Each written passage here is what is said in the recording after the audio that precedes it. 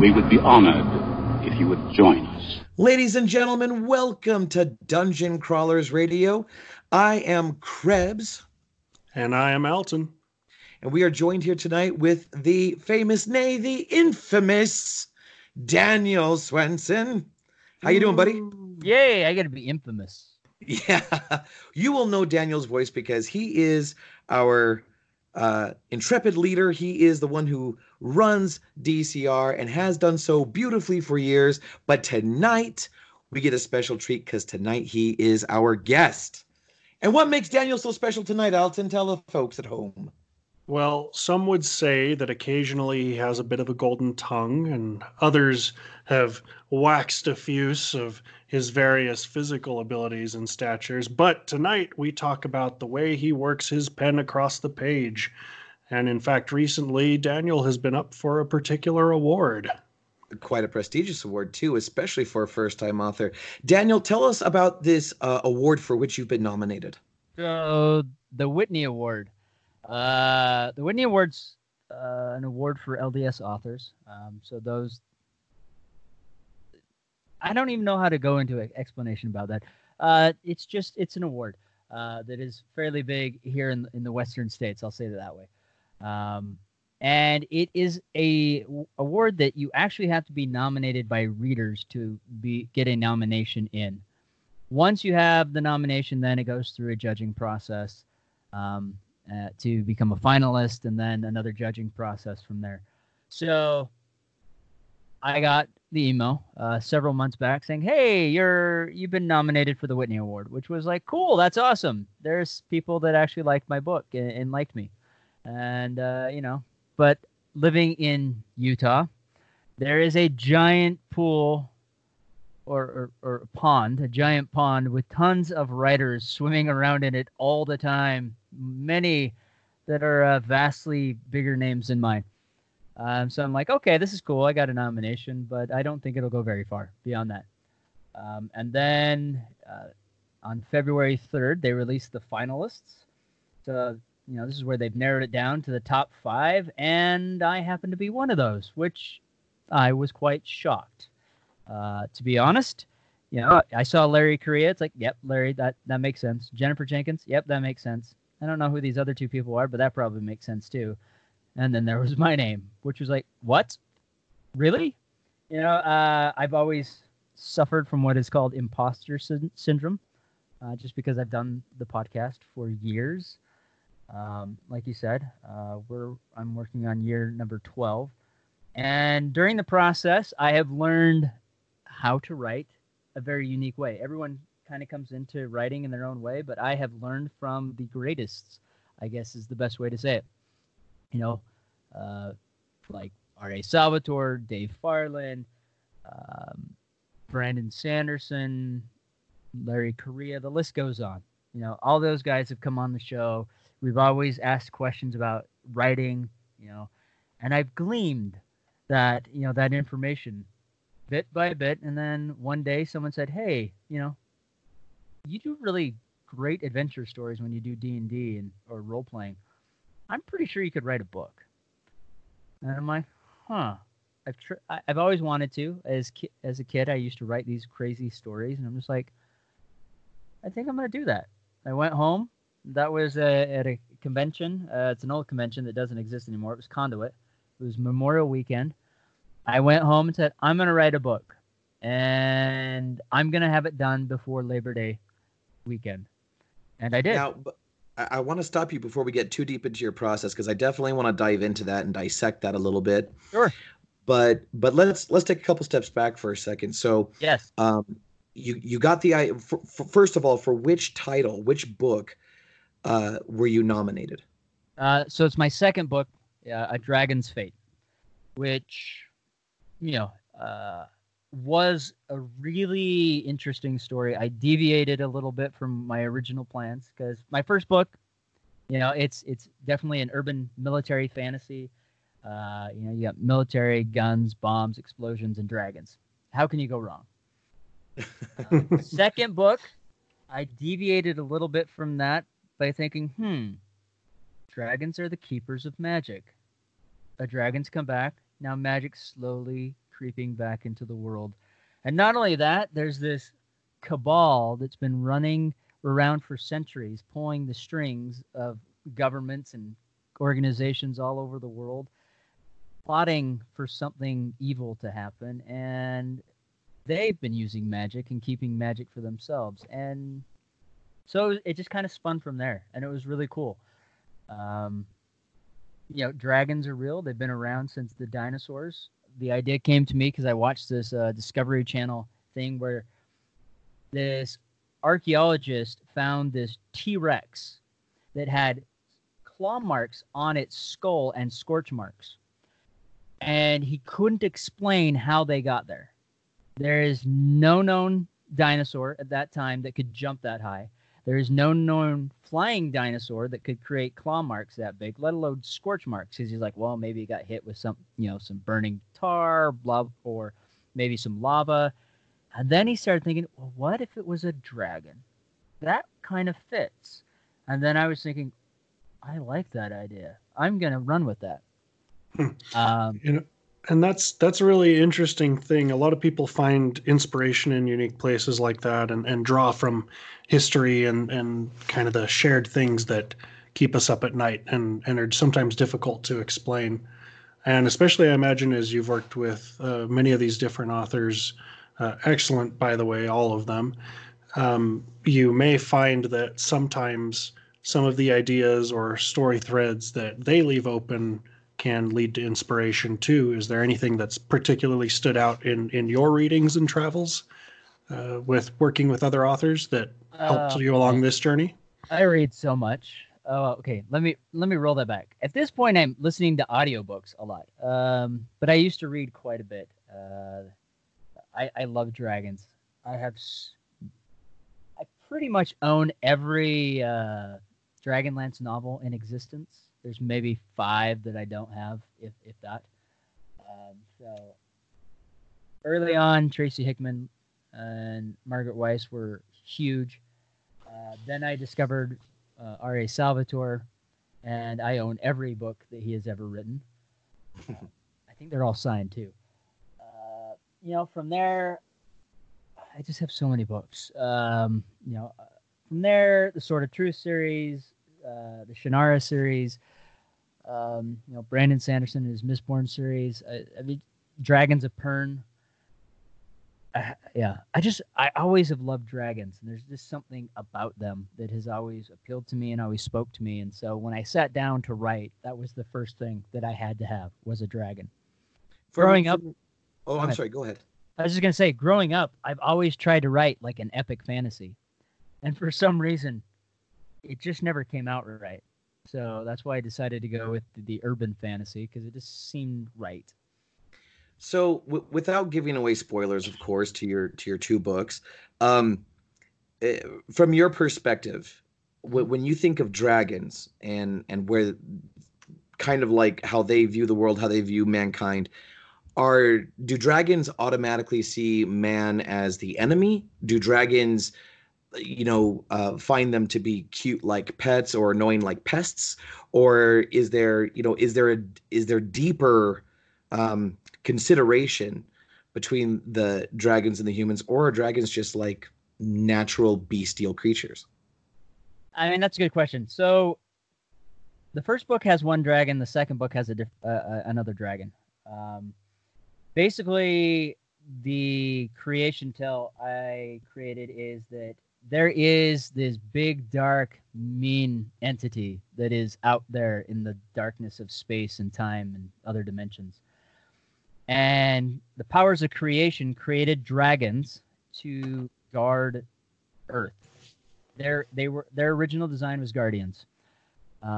Their whole purpose was to protect all life on this planet. However, they were given magic to do this. Well, what happens with power?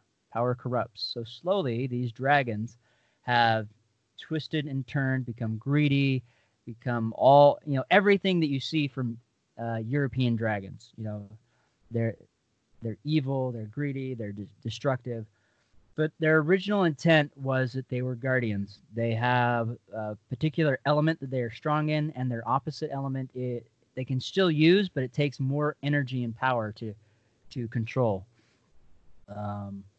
So the first dragon we see in the first book is just mean, horrible, evil. The second dragon in the second book, which I really particularly like, is female and isn't really interested in destruction. She's more sly and seductive, and her intent is just to escape. She's imprisoned. And so I really enjoyed that character because it wasn't like, I'm going to destroy everything. You know, when the dragon finally escapes, it's, you know, it doesn't want to wreak havoc. All it wants to do is fly away and go hide again. And so I liked how that dichotomy was there, where it wasn't just dragons are horrible and evil. I mean, even the main character's like, this creature is just wanting to get away. Why are we attacking it? And so he ends up doing something, and things happen with that dragon in a much different way than in the first book, which I like. But then that leads kind of into the next book I am working on. So the third book is in the works, and it is coming slowly because I have a lot of things I'm doing, but it's definitely coming together. You know, it's really interesting because by the way that you speak about these characters, it's clear that you have an affinity for them. Yes. And one of the things that I love talking to authors about is the characters with whom they share the most affinity, the pieces of themselves that they leave in their stories and in their characters. For you, you know, what is that hallmark character or characters, the pieces of yourself? So the character that is most like me, I actually had someone ask me that question, and that would be Lenny. That would be my character, Lenny. Man, I just botched that. Lenny Kowalski. It is definitely a difficult name to pronounce, but Lenny has a bat cave. Lenny is obsessed with comic books. Lenny has a 5-year supply of Mountain Dew, but they don't make Mountain Dew anymore. The company went bankrupt because this is set a little bit in the future. And so he has this stockpile of Mountain Dew. And he covets it, you know. And there is like one scene that I had to put in the second book, where Henry, the main character, calls in, and it's a teleconference line, and Lenny is wearing a Batman cowl, you know, the mask and everything, and he's like, "Good God, Lenny, what are you wearing?" And he's like, "What?" He's like, "I can see you." He's like, "Oh crap!" You know, the screen blacks out. And then it comes back on, and it's gone. I just love Lenny. And not only that, Lenny has some really cool moments where he surprises everyone. Because he grew up as this kid that always got beat up. And Henry and Rick, the two brothers in the series, were always there kind of to help him out. And as a kid, I was a short redhead, and there was a season in my life where I got beat up quite a bit. So I really feel like Lenny is that character that most reflects me. So he's like your cathartic outlet. Yeah, a little bit. But at the same time, I love how he has moments of heroism. You know, even though he's not muscular, he's not the guy that's going to run into battle first. But there is a moment towards the end of the first book, excuse me. There is some moments in the second book, but there's a pivotal moment at the end of the first book where it seems like all is lost. And then Lenny saves the day. Then gets the crap beat out of him, but he saves the day. But at the end of the book, he gets kissed by the girl. So that's all that matters, I guess. You know, and it's kind of interesting because, I have known you and Krebs has known you for years now. And hopefully we have some listeners out there who have followed since the beginning as well. And so we've been able to see kind of your personal character arc as you've been able to pursue these different passions and ideas. And but we often see characters in the books that we love grow with us as well. What is one of those things that you feel you have gained and grown through the process of writing this book, this award nominated book? My writing has definitely improved. Everyone that I've talked to that's read the second book is like, wow, this is so much better than the first, which is great. I mean, that's the ultimate goal. Each book is better than the last. But definitely my editing, my writing prose, my writing style improved quite a bit. My storytelling ability improved. So those are all really great things that came out of the second book.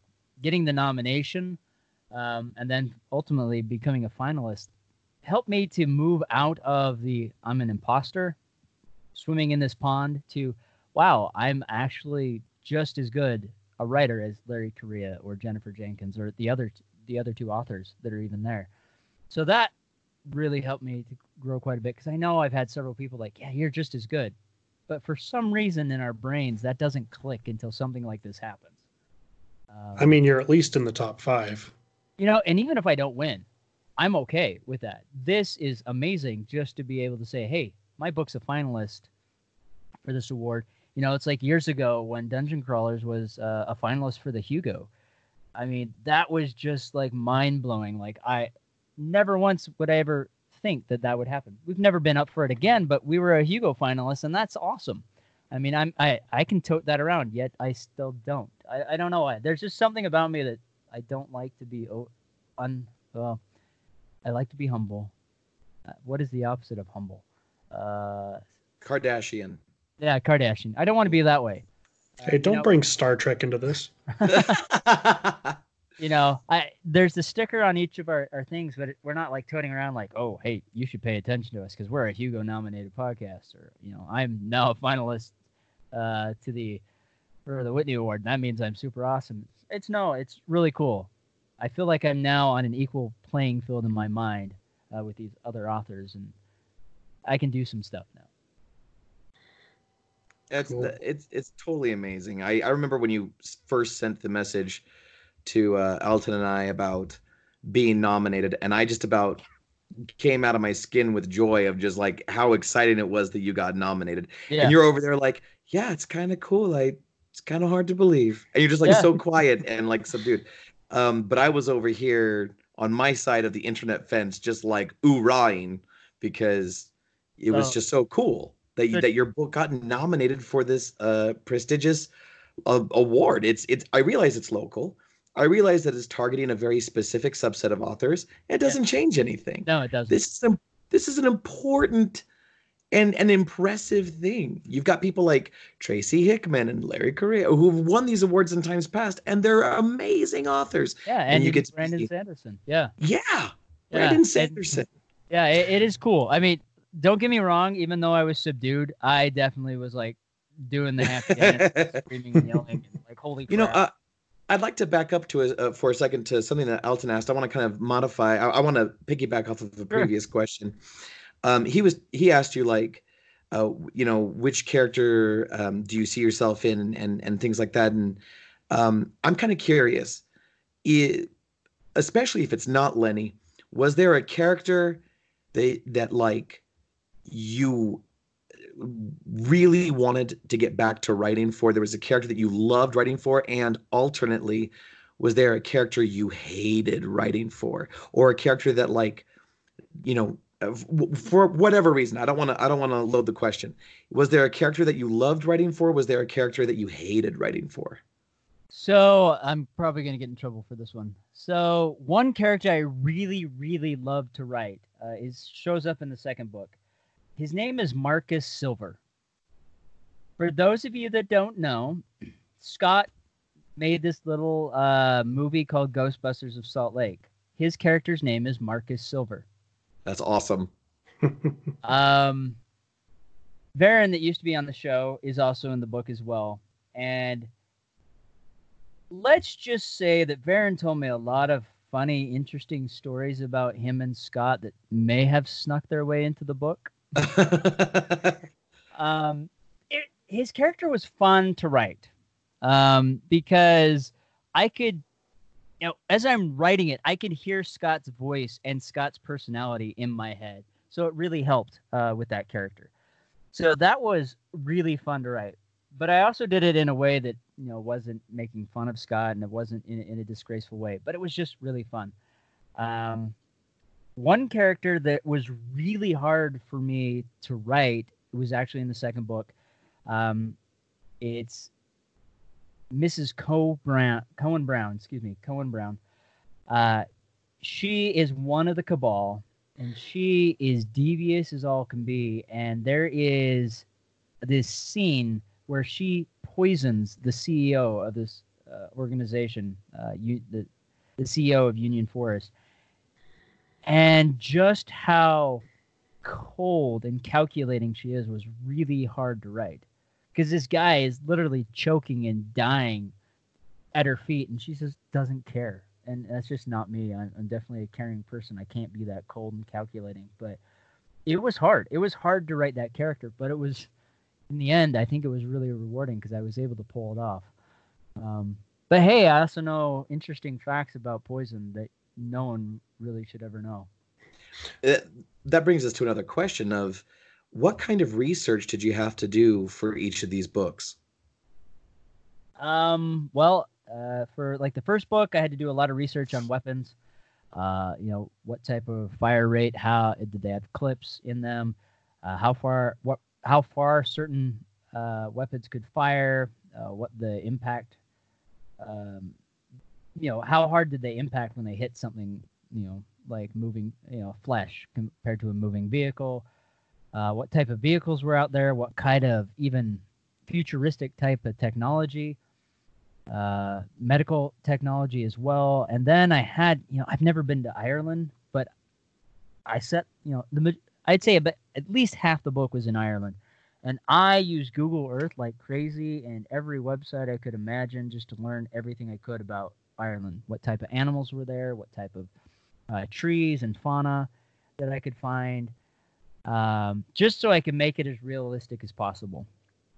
Then moving to the second book, I had to learn more about bombs and explosives and poisons and just other really interesting facts. Like, I've never been to Central Park, but I had to know every detail and spec of Central Park, which I hope to go there and experience it. But, you do have to do a lot of research because otherwise, if your readers can tell. Yeah. So that's a great way. Those of you who are listening in Ireland or New York and have an extra couch or a bunk somewhere, this is a great time to send in a message and let us know so we can book Daniel to come out and sign. No, seriously. Yes. Ardmore, Ireland is where a good portion of the first book is set. That would be so awesome to be able to go there to Ardmore and like, hey, here's the book. That's, because looking at their wiki page, they're like, yeah, one other book was written about our little town, and that's cool. Well, here's another one. A lot of stuff happens in Manhattan. Almost if you look at a map, especially with Marvel, almost every Marvel character is based in Manhattan. It seems like. Yeah, so true. So me writing something there isn't that big of a deal. But hey, it's overrun. It's not. No one can live there because there's giant sewer rats and other creatures living. Oh, and giant dire wolves. Yeah. Were there? The danger of writing any work of fiction is that you're going to step on the toes of giants, right? That you're going to. We're so heavily influenced by what we might consider the classics of fantasy and sci-fi. Were there any particular tropes or patterns that you were hoping to avoid in your novels? Yeah, I mean, magic. Magic is, there's several books about it. Everyone has a different magic system. Brandon Sanderson, all of his magic systems are based in reality and physics. You've got like Dragonlance and, all of Bob Salvatore's books where it's just magic exists and it does this and that. I kind of wanted magic to be kind of a combination of that and a Green Lantern power ring. Whatever you could imagine, you can make happen. There is one point in the second book where Henry fires a normal gun, but he is able to infuse. Well, it's a grenade launcher. He fires it at these dire wolves. He's able to infuse magic into that grenade he fires off. And you'll have to read the book to find out what happens. But let's just say it was not a small explosion. And then there's another point where, he's able to do some things that are, it's cool, it's magic, but it's definitely not traditional magic, and that's what I wanted to kind of avoid, is just, oh yeah, he can just say some words and it happens. It's not really that. He has to visually think of it in his mind. There is some words that he does say. For those of you that know Latin, hey, you're going to know what all the magic spells say, because the few times that it is said, it's all in Latin. I chose that as my magic language. Excellent. So how to say this next one? You're working on your third book. Yes. Your voice changed. Your writer's voice changed. Yes. Or at the very least refined between the first book and the second book. One could surmise that your third book would show a little additional refinement, because this is kind of a new endeavor for you. Yeah. I know it's not typical in works of fiction to do this, but have you considered what it would mean to revisit the first book and create a second edition, perhaps with quote unquote deleted scenes and things of that nature? I don't want to go too George Lucas on this, but have you thought about like refining the first work? McClunky. I think Orson Scott Card said it best. The book's done. I'm moving on. To go back, every author would prefer to do that. Go back, refine it, make it better. But if we did that all the time, we'd constantly be doing that and never be able to leave that book. So I feel okay. It's the first book. It's going to have its issues. Maybe one day I'll clean it up a little bit, but I definitely don't want to rewrite. I don't want to do the George Lucas thing where things get so changed it's not really the same. Yes, Han shot first, and if you watch Truth. Disney Plus, they both fire at the same time now. What the heck? But I don't really want to do that. If anything, it would just be some cleanup, and I'll leave it as it is. I think it is good. It's a good story. And I just want to move forward. I want to be able to add more to the story and the universe. As it is, the third book has some really cool things that are going to happen in it. The creature that is in the void, it has found a way to Earth, and now we just have to see if his plans come to fruition, or if Henry and his brother and the other guys can stop it. That's kind of where we're heading. And the closest way to describe this thing out in the void is it's an old ancient one. Something like Cthulhu that's out there in the darkness, or Dormammu. It's just waiting to come and devour all life and light. So that's always an interesting thing too, that some authors really, really love writing their villains and their monsters, write the unknowables and the hard to describes. And so for you, when you started this process, did you have a really clear identity for that being, or is that something that has grown and evolved as you've explored the universe? Yeah, so I'm a pantser, so I don't outline, I don't do any of that. I just kind of write, and what comes out is what happens. I didn't really discover the whole meaning of this otherworldly creature till about halfway through the second book. The first book I wrote in a way that it could stand on its own. It could be a standalone, and we're good. And that way I could get picked up by a publisher. After that, I didn't really think that there was going to be a second book. I was going to write another book. Then on my way to FanX one morning, I pretty much plotted the entire second book in a car ride from my house in Saratoga Springs to Salt Lake. I just turned the audio recorder on and I just started talking. Had it all plotted out. I'm like, all right, I guess I'm supposed to work on this book. And for people who are not from Utah, that's about a half-hour drive is all. Yeah, so not very long.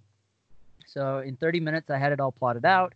I knew that dragons were guardians of this planet, and they had, like I already said, that they had been twisted because of magic and things like that. When you say that dragons are guardians, that would then suppose that there is an ongoing thread. If the dragons were either created and or bequeathed with, they were created as creatures, they were bequeathed with magic from powers on high. Yeah. What's the opposition then, and where does that opposition come from? So the opposition is this ancient old one that's out there.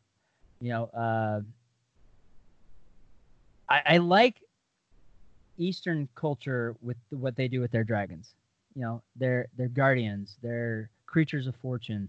They're not this negative entity that's out there. But I love the look of European dragons. They look mean and vicious and evil, and the horns and everything. It's spectacular and stunning, and they're super destructive when they want to be. So I kind of meshed the two together. And then I came up with this idea because, there's always that balance of light and darkness. So light is the powers of creation. Darkness is the powers of destruction, which is this old one that's been trapped out there. And so, Earth was created, life has sprung up on it, and to be able to protect that life, the dragons were created to bring that balance. They were there to teach humanity, usher them along. And so, at one point they worked side by side with humans. And this idea came about because every culture on this planet has a myth about dragons. And it's like, okay, how can that be?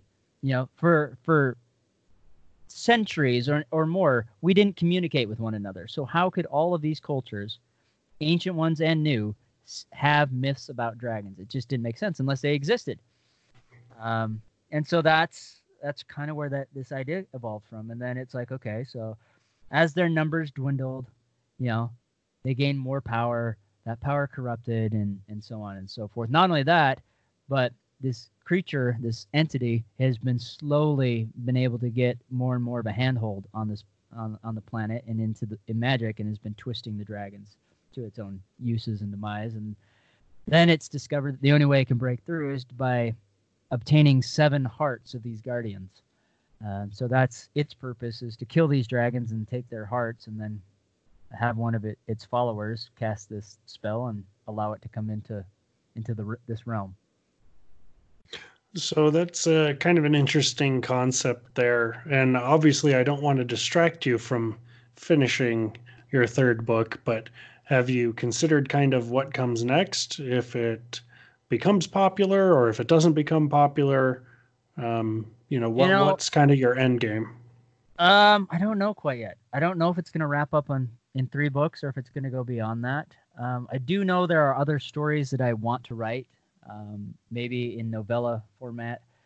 There is a really cruel, evil villain in the 2nd book. Her name is Shanti. She's an really old Chinese woman, and she wasn't always that way. And I would really love to go back and tell her story of how she became the way she was. Because she ends up dying in a battle and makes a deal with this creature, and it brings her back to life. And her whole point is to, find these guardians and get their hearts. And she is just mean. If you can think of the worst old lady on the planet, give her a dagger that instantly kills anyone it touches. Like, it's like Artemis Entre's dagger with an old grumpy woman. Some kid walks across her lawn and she just jumps out and stabs him. She doesn't yell at him. She just stabs and kills him immediately. And their entire body turns to ash. So there is nothing left behind that can incriminate her. That's pretty much this character. Wow. Yeah. That's ferocious. I kind of want to push on this button a little bit more. I like the question that Elton asked, which is, you've got this trilogy that you're setting up, or more. Perhaps you plan it to be more than a trilogy in terms of number of books. But outside of this story, whether it's in the same universe or not, have you considered the next major work that you want to work on? See, I've already started. Well, I've co-written another book with another author. We already had the 1st book done and the 2nd book on the way. It's a middle grade book, and it has dragons in it. It is about a young boy that is afraid of dragons because he believes that dragons like to eat redheaded children because they taste like ginger snap cookies. Not false, by the way. That's absolutely true. So to dragons, nobody out there go eat a Yeah. ginger. Right, Yeah. right. So Disclaimer. it was a really fun book to write. Jody and I are both fellow redheads. So we put in every redheaded thing that we could think of in there, and it was just lots and lots of fun. It's based in Scotland, so hopefully one day I can go there. But it was definitely different. It's different going from an adult style book to a middle grade book where I went from third person to first person, and it's just this 12-year-old kid.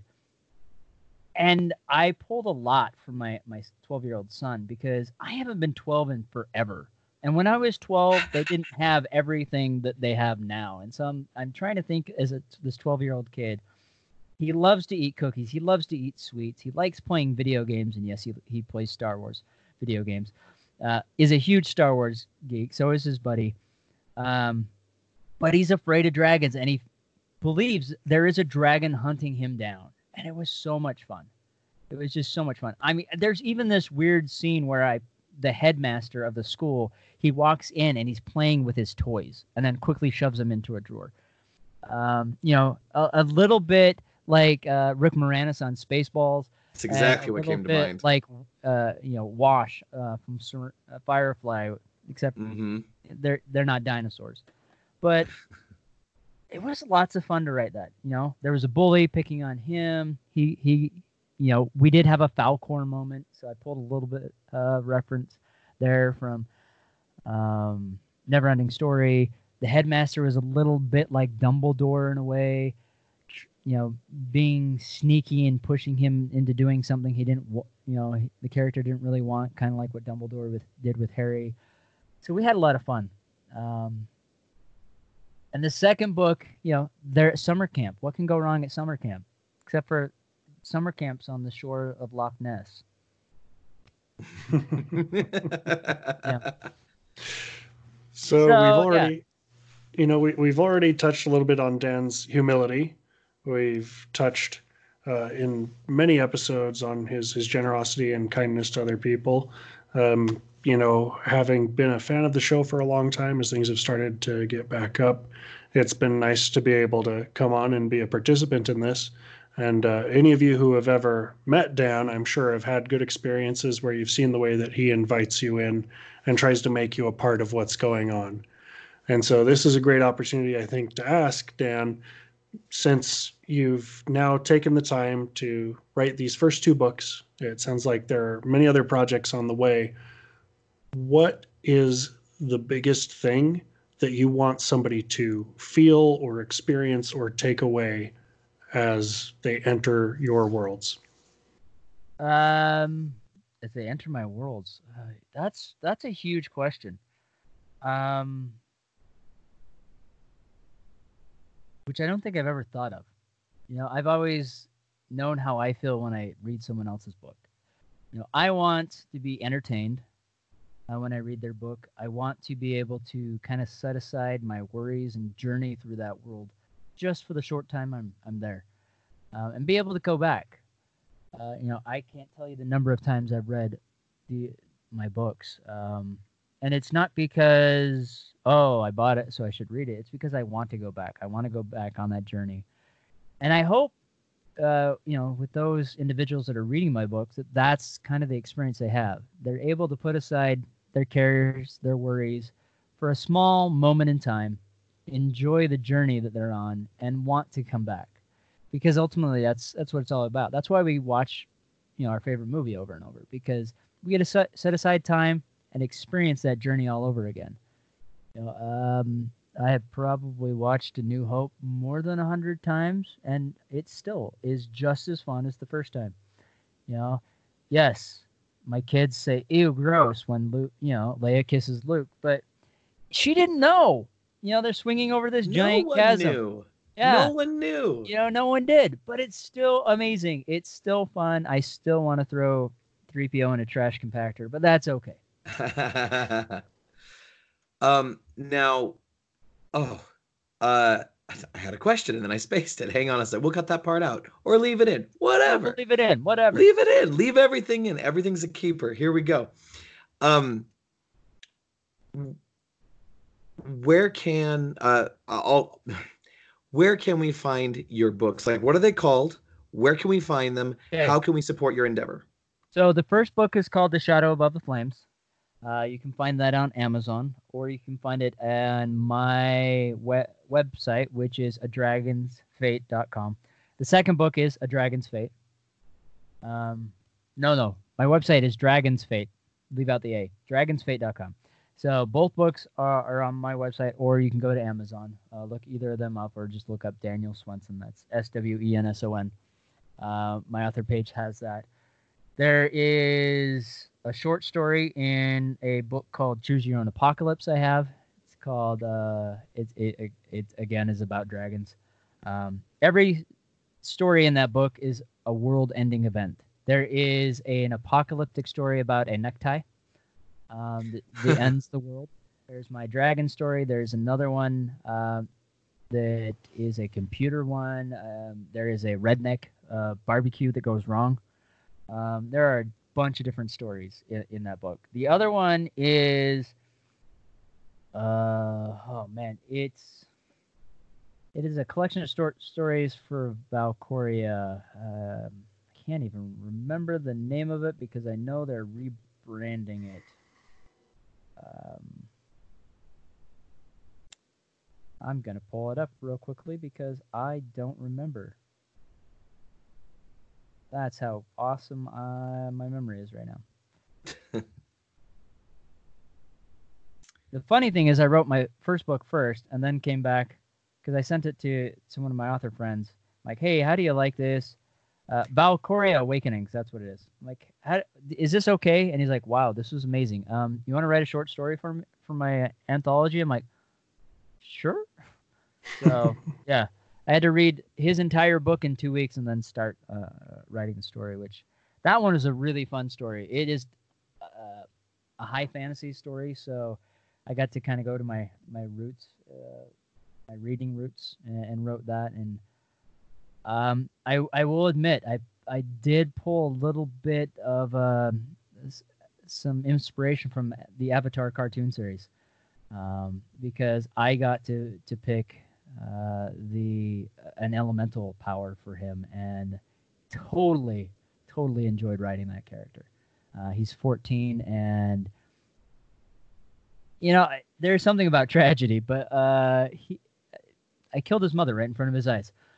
Not expecting to do that, but I did it. And he snaps and he gets his power at that point. Before he didn't know he had power. He's being hunted, and it was a really cool moment, and I enjoyed writing that story.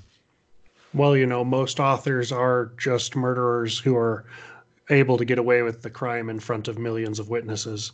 Yeah. So yeah, and the body count, the body count's kind of high in my two books. I got a dragon that gets to destroy an entire nation. It's kind of cool.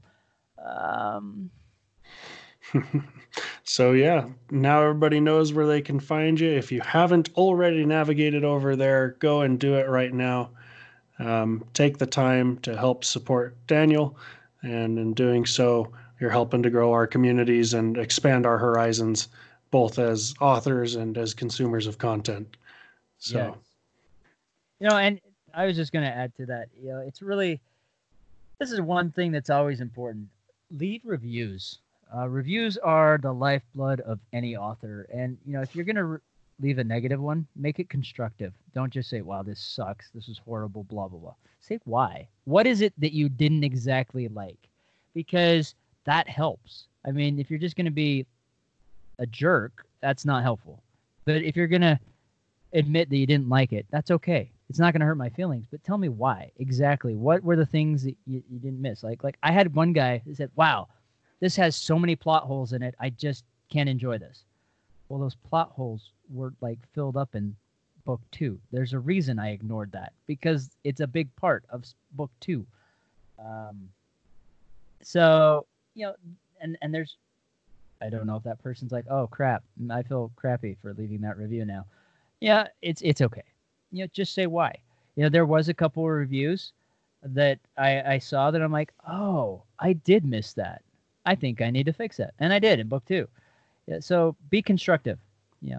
That always helps authors, and leave reviews, because how is anyone going to know that the book is good or anything like that if people don't leave reviews? So Absolutely. leave reviews and be kind. That's all I can say. And if you really do hate it really, really bad and can't be constructive, just don't leave a review. Just go somewhere else. Do something else. Be happy. Go pet a puppy. Eat some sugar. Go see a good movie. Absolutely. I don't know what else to say. Or listen to another episode of Dungeon Crawlers. There's always that. Listen to another episode of our show. That's always good. And beyond that, like with anything I do, I mean, the biggest reason I started the show was because I wanted to be able to help people. That's always been my underlying thing.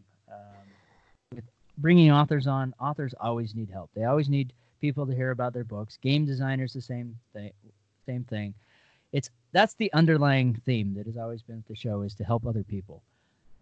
And with writing, it's no different. There are moments you can read something out of a book and go, wow, that really pertains to me in this moment. I can't tell you the number of times I have read a book and I'm just like I'm filling in the dumps, or it's been a crappy day, or I'm struggling with X, Y, or Z, and I read something and I'm like, huh, wow, that really pertains to how I'm feeling in this moment. Okay, awesome. I'm going to go away with this, and I'm going to make today better. You never know. That's one thing. That's another thing that came to mind, that I hope that if my readers are reading the book, that there is that moment when something is like that and they take away something and you're like, wow, okay, I'm going to make today better, by a bit of dialogue or something. So with that said, there it is. That's fantastic, Dan. That's excellent. And one more time, if you want to check out the books that Daniel has written, you can go to dragonsfate.com and you can see the cover art and the descriptions there. And you can also purchase them at amazon.com as well. Yep. That is our time tonight. Daniel, you've been a fantastic guest. You've been hosting for so long, and now you finally get to have practice as a guest. Good on you. Yay, I get to be a guest. It's weird being a guest on my own show. Isn't it, though? But you know what? It's wonderful to finally get to pick your mind a little bit. You're always so busy delving into the thought processes and the motivations and the emotions of your guests. It's fine. It's a wonderful experience to finally get to kind of turn the tables and get to learn a little bit more about you. No, I agree. It's something I need to do better. Bob Defendi, another guest that's been on the show many times, good friend. He listens to the show, and one day, I was at FanX, and he's like, you want to know what? I'm like, what? He's like, I know everything about your co-hosts. I know every time they've had a bad day. I know everything they're doing. And he's like, but I don't know a lot about you. He's like, and that's not a bad thing, but it shows how great of an interviewer you are. You're like secretly interviewing your co-hosts as we're moving along through our shows. But no one's doing it back to you. So I have no clue what's going on. But, behind the eyeballs or whatever there. Because just in past, it's never been that, and I've never really pushed that. But I realize I need to do that more. Just because, it's like I became an author, and probably a lot of our listeners never really knew that. It was something we just kind of mentioned on the side and didn't go beyond that. And that's something that definitely has to change, because everyone has their things, and it's exciting to talk about various projects that each of us are doing.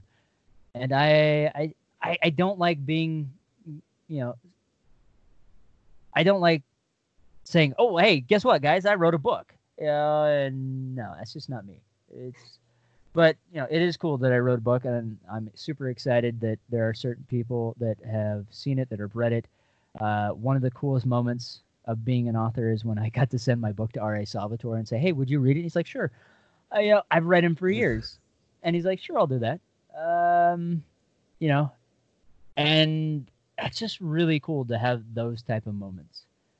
Absolutely. And your second book in this series is nominated for the Whitney Award. Yep. By the And way, I when do the awards actually get assigned? You're So nominated. I When do we know? finally get to find out if I win on May 8th. So May I have to 8th. wait till May. You have to wait for 4 days Yeah. after Star so Wars Day. At least I get to celebrate Star Wars Day in some fashion, and maybe we should take a guy's trip to Disneyland. Build Whatever. build Whatever. lightsabers and stuff like that. And then come back and then I find out if I win this award or not. But either way, it is awesome. I appreciate the fact that I was nominated. For those readers that did nominate me, I appreciate the fact for those judges that selected me as a finalist. It's just really cool. It is super cool, Yeah. and we're pulling for you, and I'm sure our audience is pulling for you. This is great. And So all I can say, congratulations. and all I can say to the audience is definitely, reading is awesome. Whether it's audiobooks or sitting down and reading a book, do it. Take the time. One thing that I have learned over my lifespan is it definitely reduces stress. You could have the world's most stressful day, and sitting down with a book or even listening to an audiobook immediately drops your stress levels by 40%. So that's just amazing. Well, take that little piece of advice with you, folks at home. And Daniel, thank you very much for being an amazing guest. And until next time, thank you for listening to Dungeon Crawlers Radio. And remember to always be epic and don't suck. And I guess we'll see you next time, because that next time I won't be a guest.